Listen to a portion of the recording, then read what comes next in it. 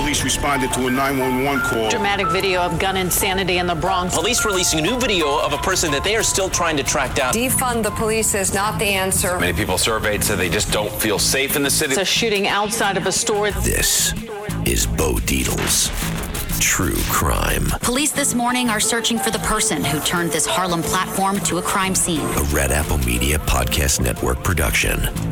Now, here's Bo Dietl. Welcome, ladies and gentlemen, to Bo Dietl's True Crime Story.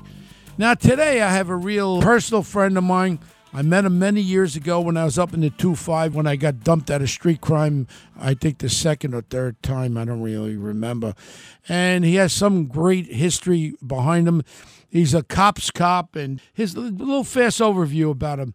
He's an American, Puerto Rican, right, Joe? Puerto Rican American, yes. That's one. Okay, Puerto Rican. I like American Puerto Rican. American's first and Puerto Rican second. Okay. Joe is a former New York City cop. Joe has done everything. Part of his life was, and he was mobilized. I call it mobilized because he lived everywhere. His mom moved around something like 20-something times from the Bronx all the way, all over New York City, and he never really had a home for a long period of time, and he was comes from a really good family. He became a New York City cop, but prior to that, he served our country. He went to Vietnam where he was wounded, got the Purple Heart, and he was a real American hero over there. And he came back from Vietnam, and he joined the police department there, and he worked with me up in East Harlem ways. But the most important thing I want to talk to you about, you know, with all these cop-killing people that are all out of jail, I don't think there's one yet that's still in jail. Now, you remember, and his name is Joe Sanchez. And Joe, say hi, okay, buddy? Hey, hi, Bo, and thank you. Like I said, thank you for inviting me. And I was a Port Authority cop and New York State Correctional Officer also, just to remind right. you. And basically, with all these cop killers getting out, I want to start there. And then your story is very extraordinary because what happened to you was definitely a miscarriage of justice. And for some reason, the timing wasn't great. And today, I'm sure that this would have been looked at, and I'm sure you would have been restated a long time ago. But the point I want to bring out is the involvement. Back in 1971 and 2 or 70, 71, we had 11 cops killed one year and 13. One of the most horrible one I remember was Foster and Laurie, and I think you had a personal involvement with that, Joe. And this is when this piece of garbage stood over one of the cops there, I think it was Laurie, and he was executing him on the sidewalk as he was pleading for his family. Joe, why don't you bring us to your involvement with that, and then we're going to go into your career, and we're going to talk about an attorney that's been trying to help you get cleaned up from the mess that you got into. But let's start with the Foster and Laurie murder and your involvement, Joe. Go ahead. Yeah, well, Laurie and Foster, they were shot and killed. They were executed, and that was by 23-year-old Twyron Fort Myers, a stone killer. He was 23 years old.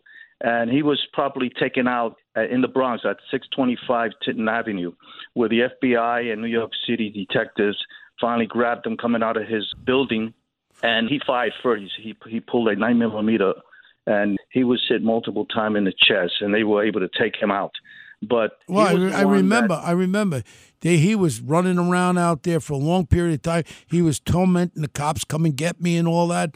And then finally he bought it. And I was on the job then, and I remember he was like everyone was fearing him. I mean, we had emergency service cops, and we had many dozens of guys looking for him, and they finally came up with him in the Bronx. And he was one of the guys that didn't get out of jail, thank God, because he went to hell faster than going to jail. Right. Before then, 8 months prior to this, was Herman Bell. He was also a stone cold-blooded killer. And he and Albert Washington and Anthony Button, they were the ones back in May 26th of 1971 by the old Polo Ground Project. They assassinated Joseph A.P. Argentini and Waverly Jones. And they put Waverly Jones, he went down. He was dead before he hit the ground. And Joseph A.P. Argentini, who had two little girls, he begged for his life, and they just shot him, took his gun, and also used his gun to really destroy his body. And these guys claim that they were fighting for a cause, that they were political prisoners. That's a disgrace That's a terrible incident. And I remember he was on the ground begging for his life, and they shot him in his private areas, and they just destroyed this man as he was pleading for his life. These are the freedom fighters. Yeah. Good. Yes, and of course, 8 months later was the Rocco Laurie incident on 11th Street and Avenue B, where I happened to be a Port Authority police officer at the time, and I remember because I drove through there, I would say minutes before the incident, before the shooting, because my father lived on 2nd Street between Avenue B, Avenue A and B, and I lived in Madison Street in the projects with my wife, and I had 2 children at the time before I had 4. But anyway, I remember that night. It was such a bad scene. I mean, what they were doing to these officers. I mean, they were killing officers in San Francisco, you name it. And, of course, later on, they got involved. They got involved at the Nanuet National Bank Mall, the 1981 Brinks robbery with Kathy Bodine, who was let out after 23 years, and she became a professor at Columbia. And her son was just recalled. Well, I think Timothy Bottoms became a professor somewhere, too. He was doing speeches. He got out of jail, and he was doing speeches in a college upstate, if I'm not wrong. Yeah, these guys were just like it never happened. Like it never happened. And then we have my friend Andrew Glover and Frederick Reddy. Mm-hmm. And they were shot and killed on Avenue B and 5th Street. And I happened to I went after the killer, Luis Serrano Velez, and I met up with Louis after he did 13 years in federal prison. This is an extraordinary story. Now, you end up hunting these guys down that killed the 2 cops, and then you come and your life changed, and we're going to get into that a little bit. But now all of a sudden you're up in Sing Sing prison. Am I correct? I broke the police code of silence, and then in the end they wouldn't give me back my job because of that. And now I'm a correction officer back in Sing Sing, and I come across. What year was this, Joe? The year that I was. What year were you in Sing Sing? 1989. I spent a year and a half there, and then I went to Coxsackie State Prison to work there. But at 16 in 1989, I was there when Louis Velez, who killed Glover and Reddy, came in after doing 15 years of federal prison for bank robbery. Now he comes into my life when I was a correction officer at Sing Sing. And what happens with your interaction with him, Joe? Well, later on, I interviewed, I talked to him, and he actually told me exactly how he killed the officers. How he drove on Avenue B. He was coming in with his buddy, parked his car. His buddy got off right on 5th Street and Avenue B. He continued on to make a right on 5th Street when Glover and Reddy. Glover was the driver. He was driving Sergeant Frederick Reddy, and they pulled him over. And he told me exactly how he killed these 2 cops. Well, why did he say he killed these 2 officers for pulling them over? What reason? Well, he was wrong. He was high. He says, Joe, I was high on coke. I was paranoid. I had my gun in my waistband. I had it covered with my African shirt, et cetera, et cetera. Now, was he part of the BLA at that time? No. He was just he was a drug dealer committing robberies in the Williamsburg section up at Manhattan. And when he was pulled over, he panicked. He wanted a way out, and he wound up shooting these 2 cops before they had a chance because he was wanted for bank robbery. So he ends up killing the 2 cops because, like I said, they kind of blend in together when the amounts, I think it was 11 and 13 in 2 years. I remember that distinctly because I was a new rookie cop at that time. So now basically your life is there. So now I want to bring people, so before we end from the cop killing, we know that Timothy Bottoms has been released along with every other cop killer that has ever been incarcerated. Am I correct? I don't think there's one in there left, no? Not that I know of. I mean, they're cutting these guys loose like God. It's a shame. I know Herman Bell spent 46 years. Louis Velez, who killed Glover and Reddy, he passed. He passed 3 years ago. He died 3 years ago. He's out of the picture. But no, it's just that these liberal, politicians and the parole board. I mean, it comes down to the parole board because they're the ones that make the decision to be released. And these liberal people on the parole board are just going along with Andrew Cuomo and Hochul Yokel here, Governor Hochul, and this is what they put on the parole board. People that are going to be releasing all these criminals. It's not about the victims anymore, Joe. You're down in Florida now. You're not seeing what's going on in the city and the state. And, of course, the only places that it's not happening is in Florida and Texas. But across this country, the same crap about the negativity against police officers. How do you feel as being a former New York City cop to see what's going on with these poor cops, especially in New York City and San Francisco, L.A., and all over the country. I feel pretty bad about it. At least we have a governor here. We have a governor in Florida who cares. You don't come down here and mess with the cops. I mean, listen, you have good and bad in all professions. You have some cops that shouldn't be on the job, but your average cop is a good, honest, caring person who wants to go out there and serve and protect. And if New York had a governor like we have, I think things would be much better. DeSantis is my favorite, is my pick to be the next president of the United States, and I say it right out. I know Trump 40 years, time to back off, Donald. Let the new guy. He says everything right, and then when you get a moron like Kamala Harris that talks about, the black community should get more relief and should be saved more with our. We don't look at bodies or color of skin. When you're saving people who are victims of a horrific tragedy like the hurricane, we save all victims. We don't say, you're black, we're not going to save you. Oh, you're white, we're going to save you ahead of. That's bull crap. And it gets me pissed off that you get a moron like Kamala Harris that talks this way when people are going through the most horrific disaster of Florida in a long, long time. And it hurts me having a lot of loved ones down in Florida, you know. Oh. I know. And listen, if I may also mention Christopher Hoban, who was undercover, 26-year-old police officer who at 19 West 105th Street was killed while he was making a drug buy with his partner. I came across his killer at Sing Sing also. I spoke to his. What year was that, Joe? That was when was it? October 1888. 1988. That's when Michael Bulsick from the 340 was also killed on 161st Street Broadway by some drug dealers also. Yeah. So now basically, we have time in the show now. I think it's important. You're quite a guy, and when they label super cops, and, I was pretty active in my career, and Joe, I know you were very active. I mean, the miscarriage of justice that came upon you was something that people can't believe. They watch Serpico, they watch all these other movies being made about people, but you certainly, with the advent of what happened to you, why don't we go over it? And I think this story is very important because this is true crime stories, and I think it's a true crime what has happened to you, Joe. So let's breathe into the abbreviated thing of what happened to you, Joe Sanchez, as a New York City police officer. Go ahead, Joe. Yeah, well, I was involved in 7 shootings. I wound up shooting 4 different individuals up in Washington Heights, which I had no choice. And they had guns. But back in 1981, April 81, my partner and I, Herman Velez, we made a drug bust at 162nd Street. We arrested 6 drug dealers. When we were processing the arrest at the precinct, one of the drug dealers alleged that I ripped them off. When Internal Affairs came in and spoke to the other 5 drug dealers, they said, no, Sanchez never ripped us off. So the drug dealers were making allegations, which they always do. One made it. But later on, they were facing time for the arrest that Herman Velez and I made. And they turned them around. All of them went to a grand jury and said that I ripped them off. You stole money from them. Go ahead. Yeah, that I ripped them off and I assaulted one of the drug dealers.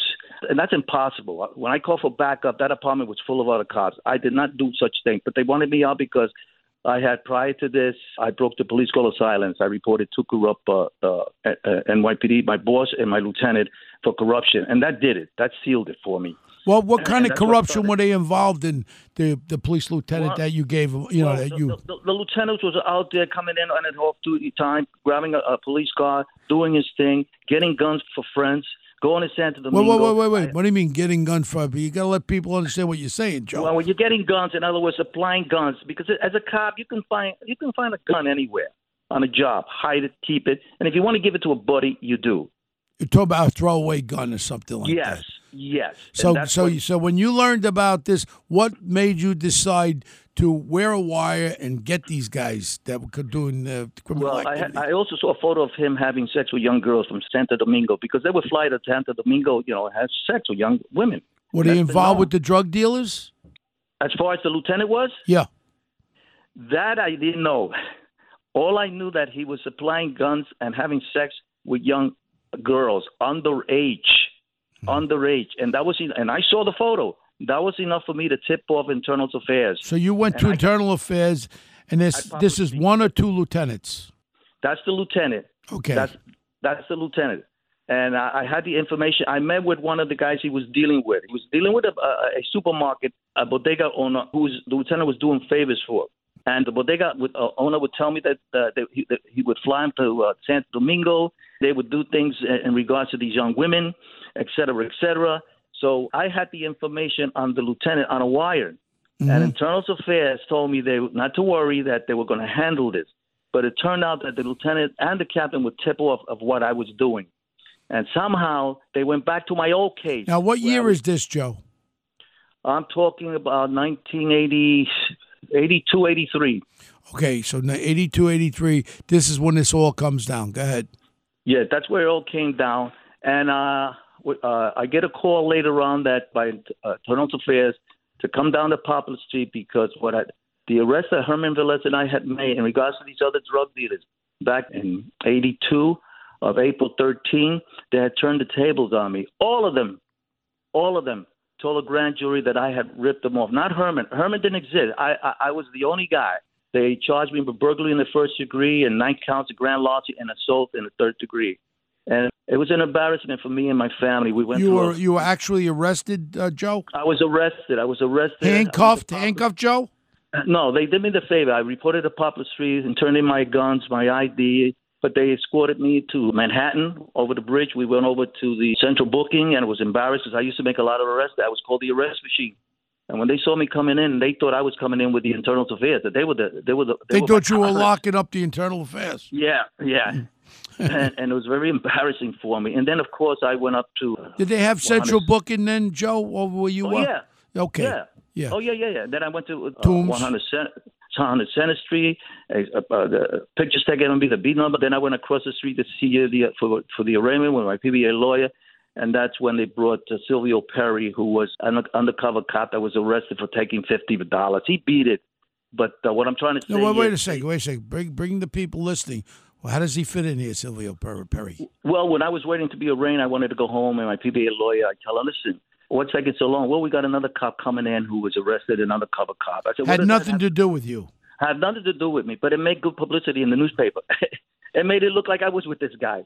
So in other words, in the newspaper it had you get locked up, Silvio Perry, so they're cracking down on corrupt cops, quote unquote, right? Yes. And Thomas Duffy was the prosecutor at the time, and his henchman, Joe Hester, was the one that did me. And they knew I had immunity because when I arrested the drug dealer, Herman Velez, when we testified at the grand jury, since I didn't waive my immunity, which means I told the DA what the drug dealers alleged that I did, the one particular drug dealer, and instead of him telling me, well, you're gonna have to sign this paper that says you waive your immunity. Anything comes out of this case, we can indict you. He never told me that. So when these drug dealers got indicted, the law says you can never touch me.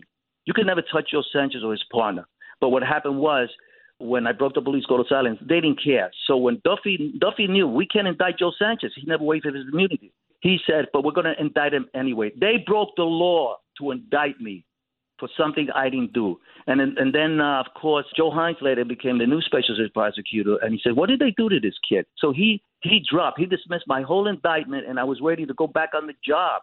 Benjamin Moore was told he's innocent. Look, he's been excited. You got juries writing letters. So you were exonerated of all criminal charges, Joe? Yes. And even the newspaper backed me up. The Daily News called me the arrest. Did you have a department trial, Joe, as far as...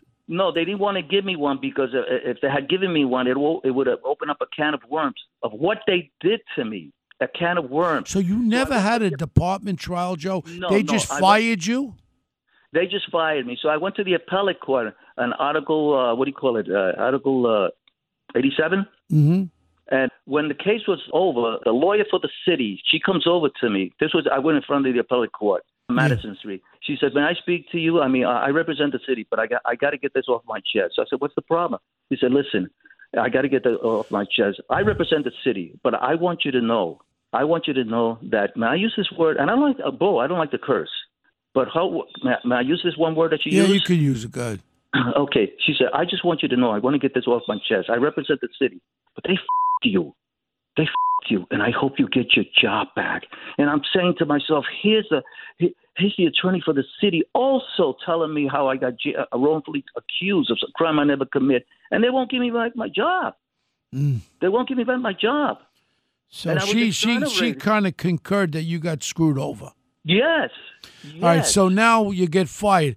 What is the feeling you had, Joe, walking around with a badge and a gun, trying to help people, and now all of a sudden you're the criminal? How was your feeling, Joe? I mean, was there anger? Was it feeling sorry for yourself? What was your feeling, Joe? Because I can't imagine. And God knows if they had these video cameras, cell phones, I would have been fired too. So I just can't believe the feeling that would have had. I felt terrible for my family, especially for my family. They were embarrassed when they locked me up. But again, even up at Haverstraw, the Journal News did a story on me when I was locked up. And then they did a good story on how I was unjustly treated. Great story. The Daily News backed me up. I felt pretty bad. I mean, what could I do? And I became a mailman for 3 years, and all I could carry was you became a mailman. Go ahead. Keep going. All I had for my protection was a dog spray. I used to run into drug dealers I had locked up. What can I do?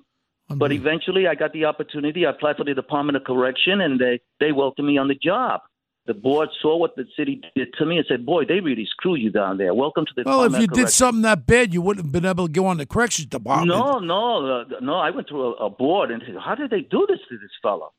And then, I know you for a long time, but I met you when we were on the force together, and you were always an active guy. But I've been living this with you, and this has been like the nightmare that you're a little older than me, a couple of years older than me, but this is a constant nightmare that you've been fighting, and all you want to do is you're not looking to get money back. All you're looking for is to get cleared. I'm trying to name a name clearing that my good friend Joe Murray, a retired NYPD police officer. Joe Murray is a lawyer. He's my lawyer. He's my God sent. A great lawyer. He's trying to get, and I talked to Joe. Joe's a very fine lawyer, and he believes in your plight by craziness.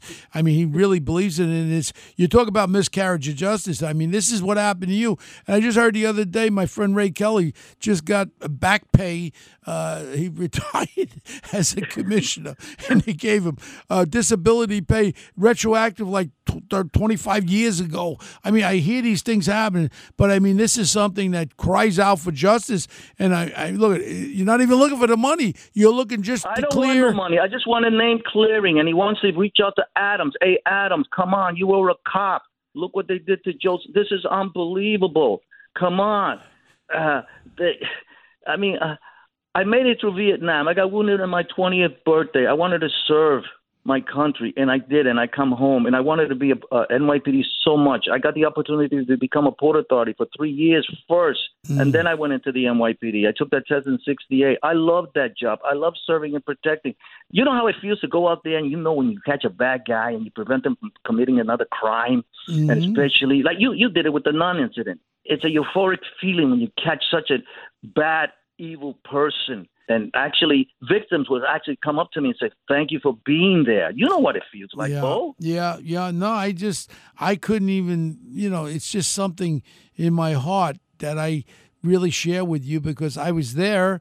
And, back then, as I keep repeating, I didn't kill anybody, Joe. I was able to use my, strength to overcome a lot of people. Right. But in reality, some of them took a couple of shots that were justifiable shots. And one guy shot at me 5 times, Joe, threw the gun down, and I couldn't even get my gun out fast enough, and he didn't know how to shoot. And he goes, you got me? I said, got you. I got him right to Metropolitan Hospital, and if there was a video camera on me, I'd be in jail. That's it. But I understand, but God was protecting you. God was protecting you. Well, it was a different era. We had support. Cops were supported. We had support. But let me tell you, during my trial, you know what it is when the jury comes out and I'm facing years in prison for burglary in the first degree. But I was working in uniform because I had a gun.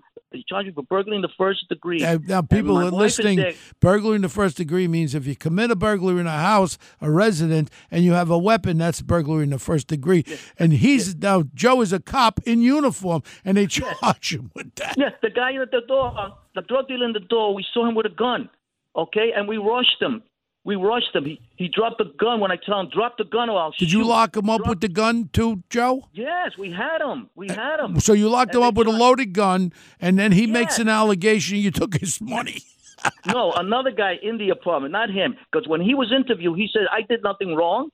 I never took his money. He told John Verver, the lieutenant from FIAU, all the other drug dealers says, Joe Sanchez did not do anything wrong.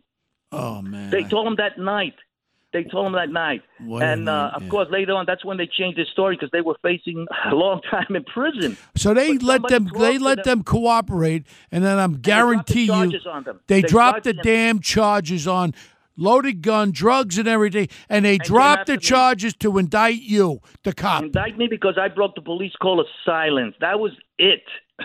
That was it. And during my trial, my wife is there. My kids went to my first day of my trial.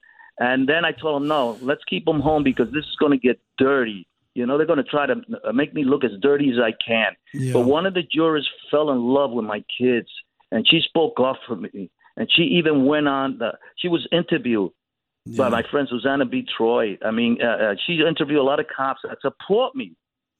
There's a lot of videos of officers that support me. Bring Joe back. Give him back his shit. They stole my pension. They stole my pension. And when you're standing there and the jury comes in and you're facing time and they say burglary in the first degree, not guilty. I mean, that was a load off my chest. Now, on the NYPD, how long were you actually on the NYPD? I spent 12 years, 10 years on patrol and 2 years trying to get my, while I was suspended without pay. I had to work for home security. And when I was working for home security and I became a supervisor, they had me guarding this millionaire's place down at Sutton Place by the 59th Street Bridge. Yeah. I had the whole house because he was in Europe and they tried to burglarize his place. And here I am protecting a guy's rich man's home from being burglarized. And I was facing it. I was indicted for burglary in the first degree. Unbelievable. Unbelievable. And I tell you, Joe, I cried once because not for me. I cried for my family. I said they're going to try to send me to prison. And I go to prison. I'm going to meet up with guys I locked up. But fortunately, God was on my side, and I went to prison, but as a correction officer, and I met guys I locked up. Unbelievable. And I was assaulted 4 times at Sing Sing. And then in Kentucky State Prison, I saved an inmate's life. I saved a black inmate's life who was being stabbed by a Latino officer, and that inmate almost stabbed me. Yeah. Well, I'm going to tell you something, Joe. I know you a long time. We met when I was on the job up there in the 2-5, and, you've been my friend for a long, long time, and I'm very supportive of you, and I hope that I can see the day when justice will be served in your behalf as far as the real facts will come out and that you will be exonerated from this. And again, that great lawyer, former cop, what's his name? Joe Murray. What a great guy, Joe Murray. But let me tell you something. Remember, you ran for mayor. You had told me if I win, Joe, I'm going to reinstate you. I would have done that in a second, but Yes. they didn't vote for me. So, but in reality, right now, this thing ain't over yet because I still got a little few breaths in me. And matter of fact, I'd like to bring this attention to I've helped the current mayor tremendously from the beginning, from when he ran for state senator back in the 90s, raised his first $100,000, and then borough president. And you know what? They've actually asked me over the course of him being elected, and his top people, Bo, what do you want? What do you want to be? I said, I don't want to be nothing. All I want to help people again. And New York City's my city. Hey, it could be easy for me to pack up and move to Florida. I'm a fighter. I almost got into it last night. I had some guy with a motorbike there, almost ran over one of the union people there that were working on a movie set, and these are Teamsters. And the guy was going after him, and I said to him, I said, listen to me, you go away. He had a gash in his head because he ran through a red light, and he went on the sidewalk, and he flipped over on his bike, and he had a nice gash in his head, and he comes over, he goes to the guy, I want some paper. I said, what do you mean you want paper from the guy, from the Teamster? And he goes, you pulled out without signal. I said, whoa. So I come out of the car. I had my 9mm on. And he looks at me. I said, whoa, you want paper? What do you mean? Paper. Like he wanted the guy to give him money. I said, well, first of all, you got a motorbike there with no license plate. You got no license. I said, I think you should get the F out of here and just go on your merry old way. If I called the cops, you know what would have happened? They would have done nothing. And that could have been a very, very bad situation. If this guy's had a piece on him, who knows? Bo Dietl, one tough cop, could have had one in his chest, and I'm sure there wouldn't have been an inspector's funeral for me. But no. I'm sure everybody wouldn't be sad about it. But I tell you the truth, you know what? I'm living in this city, and the most important thing is, Joe, with this whole conversation, I'm going to try with all my heart to bring this back up to the powers that be. The reinstatement there would be a nice little thing for your family. Get a few buckaroos too, with some back pay too, Joe. So don't be that. Don't be that readily. I'm not looking for money. When you're giving out $50 million to those creeps that were robbing people in Central Park, the Central Park Five that were robbing people, they didn't get caught raping a girl, and they give them $50 million for robbing and beating people up. Joe, you should certainly get some sort of money back. I appreciate the letter you wrote saying Joe Sanchez, it should not be a movie. It should be a TV series because he got too many stories, one after another. All right, Joe, looks like our time is up. But again, I want everybody to understand Joe Sanchez is his name. Anybody wants to make contact, how can they get to you, Joe?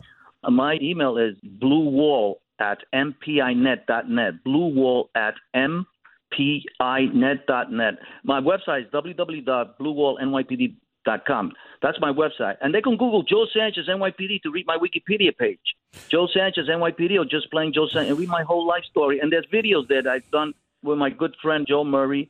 Mm-hmm. And I've been on Police Off the Cuff with Mark DeMeo. Great guy. All right, Joe. Again, like always a pleasure to speak with you. And I know you're still playing softball. How old are you now? I'm 85, going on 86. No, how old are you, son of a gun? No, I'm just kidding. I'm 75, going on 76. And you're still playing softball. God bless you. And remember one thing. The most important thing in life is your health and your family's health. God bless your family and everybody. And this story might not be over yet. This might have a good ending. Always remember, always keep the faith, Joe. And I love you, and God bless you and your family, Joe. Thank you for coming on the show. Love you too, Bo. Thank you, Bo. God bless you, my brother. Thank you. All right, bye-bye now. Bye now.